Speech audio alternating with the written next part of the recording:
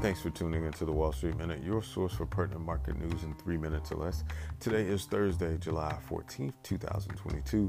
Here's news moving the markets this morning. U.S. stock futures were lower on Thursday morning as traders look ahead to earnings from major U.S. banks. Dow Jones Industrial Average futures said 196 points or 0.64%. S&P 500 futures were 0.75% lower and NASDAQ 100 futures were down 0.8%. Stocks slipped during Wednesday's session after June inflation data came in hotter than expected, hitting its highest level since 1981 and stoking fears that the Federal Reserve will have to hike interest rates more aggressively in the coming months to bring down price increases.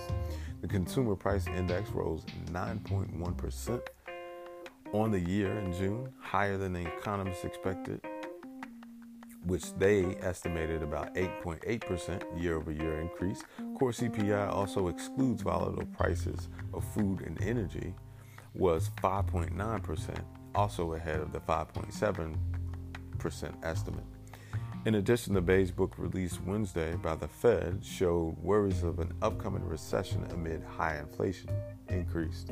The CPI report also impacted Treasuries, sending the 2-year Treasury yield up 9 basis points to about 3.13%, while the yield on the 10-year Treasury fell about 4 basis points to 2.9%. An inversion of these two is a popular signal of a recession.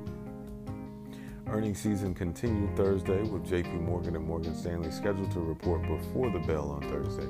Weekly jobless claims and the June Producers Price Index, which measures prices paid to producers of goods and services, will also be released on Thursday morning. Both reports will give further insight into the health and strength of the economy.